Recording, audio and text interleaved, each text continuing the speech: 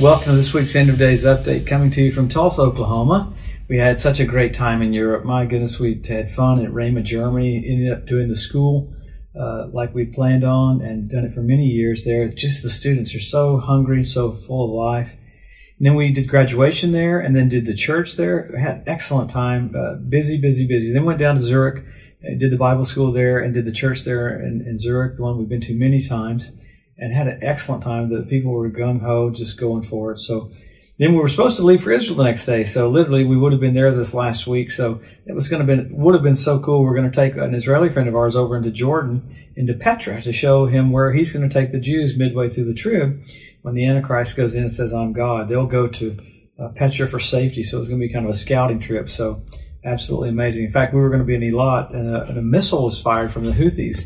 Right over Eilat. It was taken down. We'll talk about that here in a minute. So we're coming to you every week to look at everything that's putting together literally the playing field for the coming of the Lord. I mean, you know what's been happening since October 7th.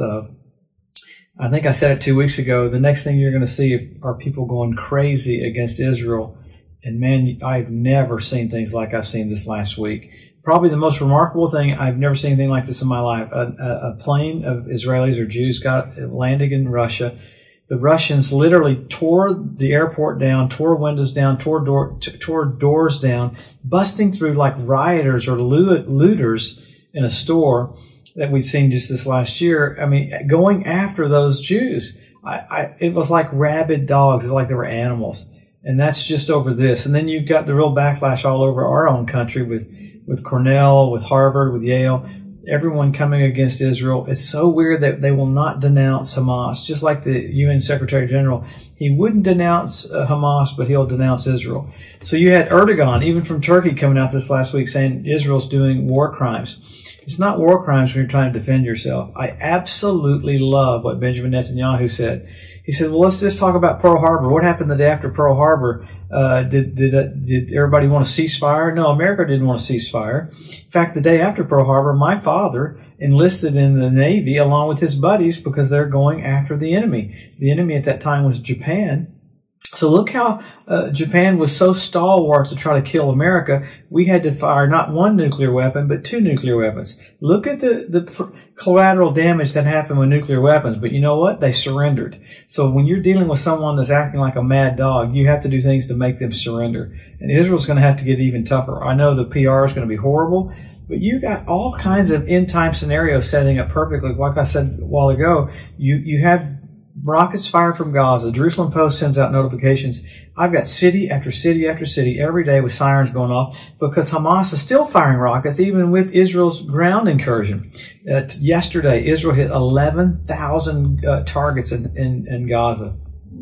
Amazing. But then you had Hezbollah from the north in Lebanon firing missiles down.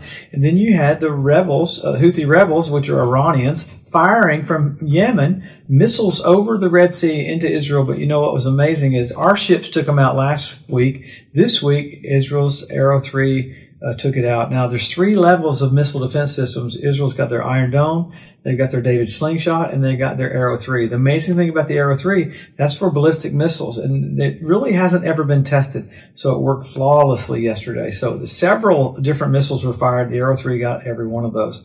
So with that, you got the whole world, except for just a small percentage, coming against Israel because of what they're doing in Gaza. So I think it's going to ratchet up even worse to the point, now this is the amazing thing, and I know there's a lot going on with all these things, it's going to have to get really, really bad so that all of a sudden the Antichrist comes on the scene and goes, I have a perfect solution. The Palestinians are going to get a certain amount of money. They're going to get a certain amount of land. And it's going to be the covenant with death and hell. But it has to get really bad so that they're looking this hard for a reason. That may be premature because obviously we know the Antichrist doesn't come on the scene until the church leaves. We're withholding him. And that's what Paul said. He can't even be revealed because we have so much authority. And it's going to go back to Old Testament time, that 7-year period. So, but you definitely see a scenario setting up with this, with literally Arab nations freaking out wanting to kill Israel, and then Americans wanting to kill Israel, in London wanting to kill Israel.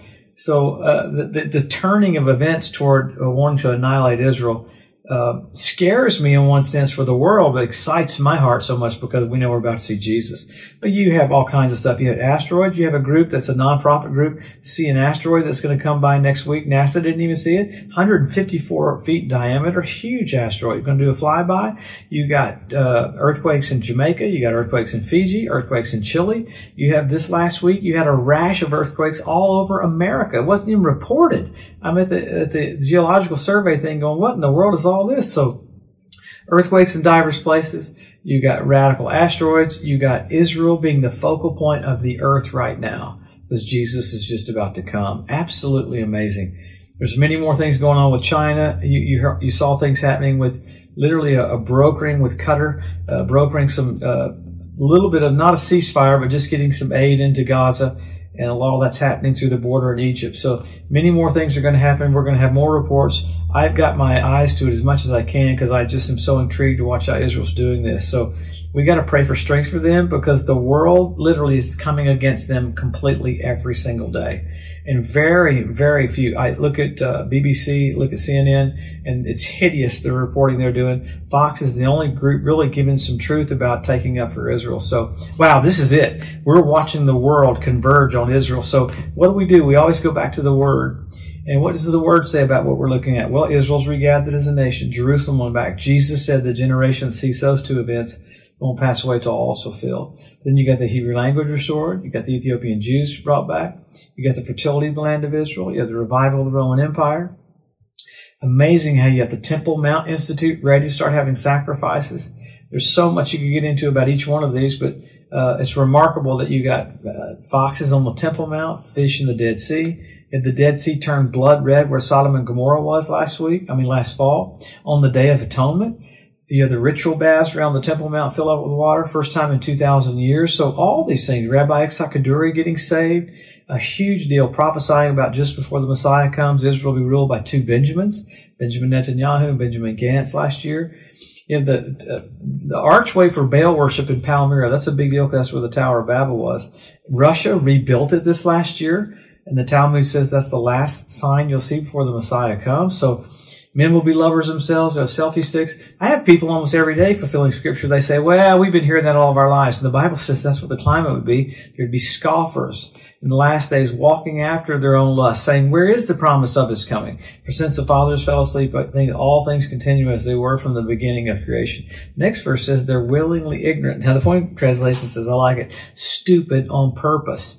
Well, the reason why we've been hearing this all of our lives is because he's coming. And now you have everything in people's face showing us how close we are.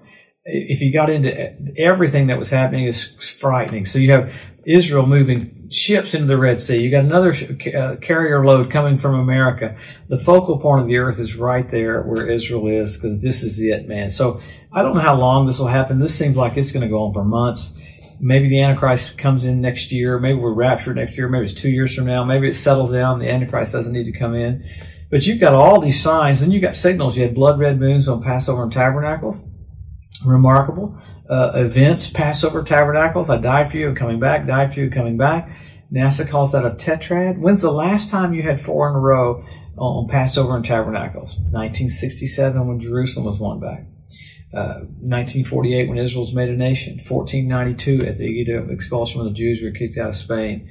So significant things in the heavens, along with blood red moons. Then you had a ton of stuff in 2017. You had the Revelation 12, Revelation 13 signs. And then you had the Bethlehem star, which that blesses me when Jesus was born. You had Jupiter, Regulus, Venus come together. And you had Regulus do retrograde motion. It crowns Jupiter, a king planet. So this is amazing. The heavens are signaling to us that Jesus is about to come. The constellation was Virgo. This last year, it was Leo. First time in 2,000 years did you have those planets come together like it did last year. Remarkable. Many, many, many other signs happening. The main thing is you have Israel at war. And you got, man, I've talked to several of my friends that are there, and we can't even grasp the amount of rockets that are still being fired, along with Israel being in Gaza right now. So it's remarkable. We got to pray for their peace. I heard somebody say the other day, they were going, why would we pray for the peace of Jerusalem when basically this is what's going to happen. Well, what we're praying for is what's going to bring the peace to Jerusalem is the King of Kings and the Lord of Lords.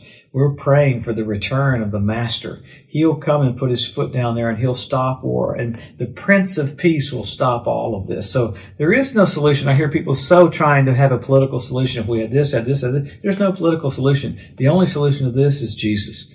And wow, you're watching the plan from the ages unfold, where you'd have light versus darkness, good versus evil, Lucifer against Jesus. And you're watching that Luciferic influence through all these people like I've never seen before in all of our lives. So what we do, Jesus said, lift up your heads, your redemption draws nigh. Don't be downtrodden. So we look at all this stuff to accelerate. It's not escape theology. And we look at all this because he loves you so much. He wants to bless you. He wants to strengthen you. He wants to encourage you. He wants you to have absolutely zero fear. He said, don't let your hearts be troubled. Don't be deceived. Don't be troubled. He said, I want you happy, hopeful, and comforted. 5 things about the coming of the Lord, and they're all good news. As scary as all this is for the world, there is no bad news for the church. This is the time that we go for it. This is the time that we hustle. What do? We help our local church, help our local pastor, and we get more engaged and get more of a soul winner mentality like never before, because we're about to see the King of Kings and the Lord of Lords. Wow. The Creator coming back to the creation. Wow. That spit upon him, mocked him, humiliated him. Well, every knee is going to bow. Every tongue is going to confess that he is Lord, to the glory of God the Father. Exciting times. Bible days here right now. Have a blessed week. We'll come back and we'll look at what else happened with the war.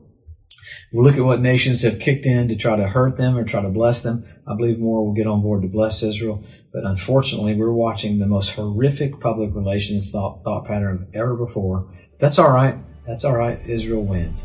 Have a blessed week. We'll see you next Wednesday.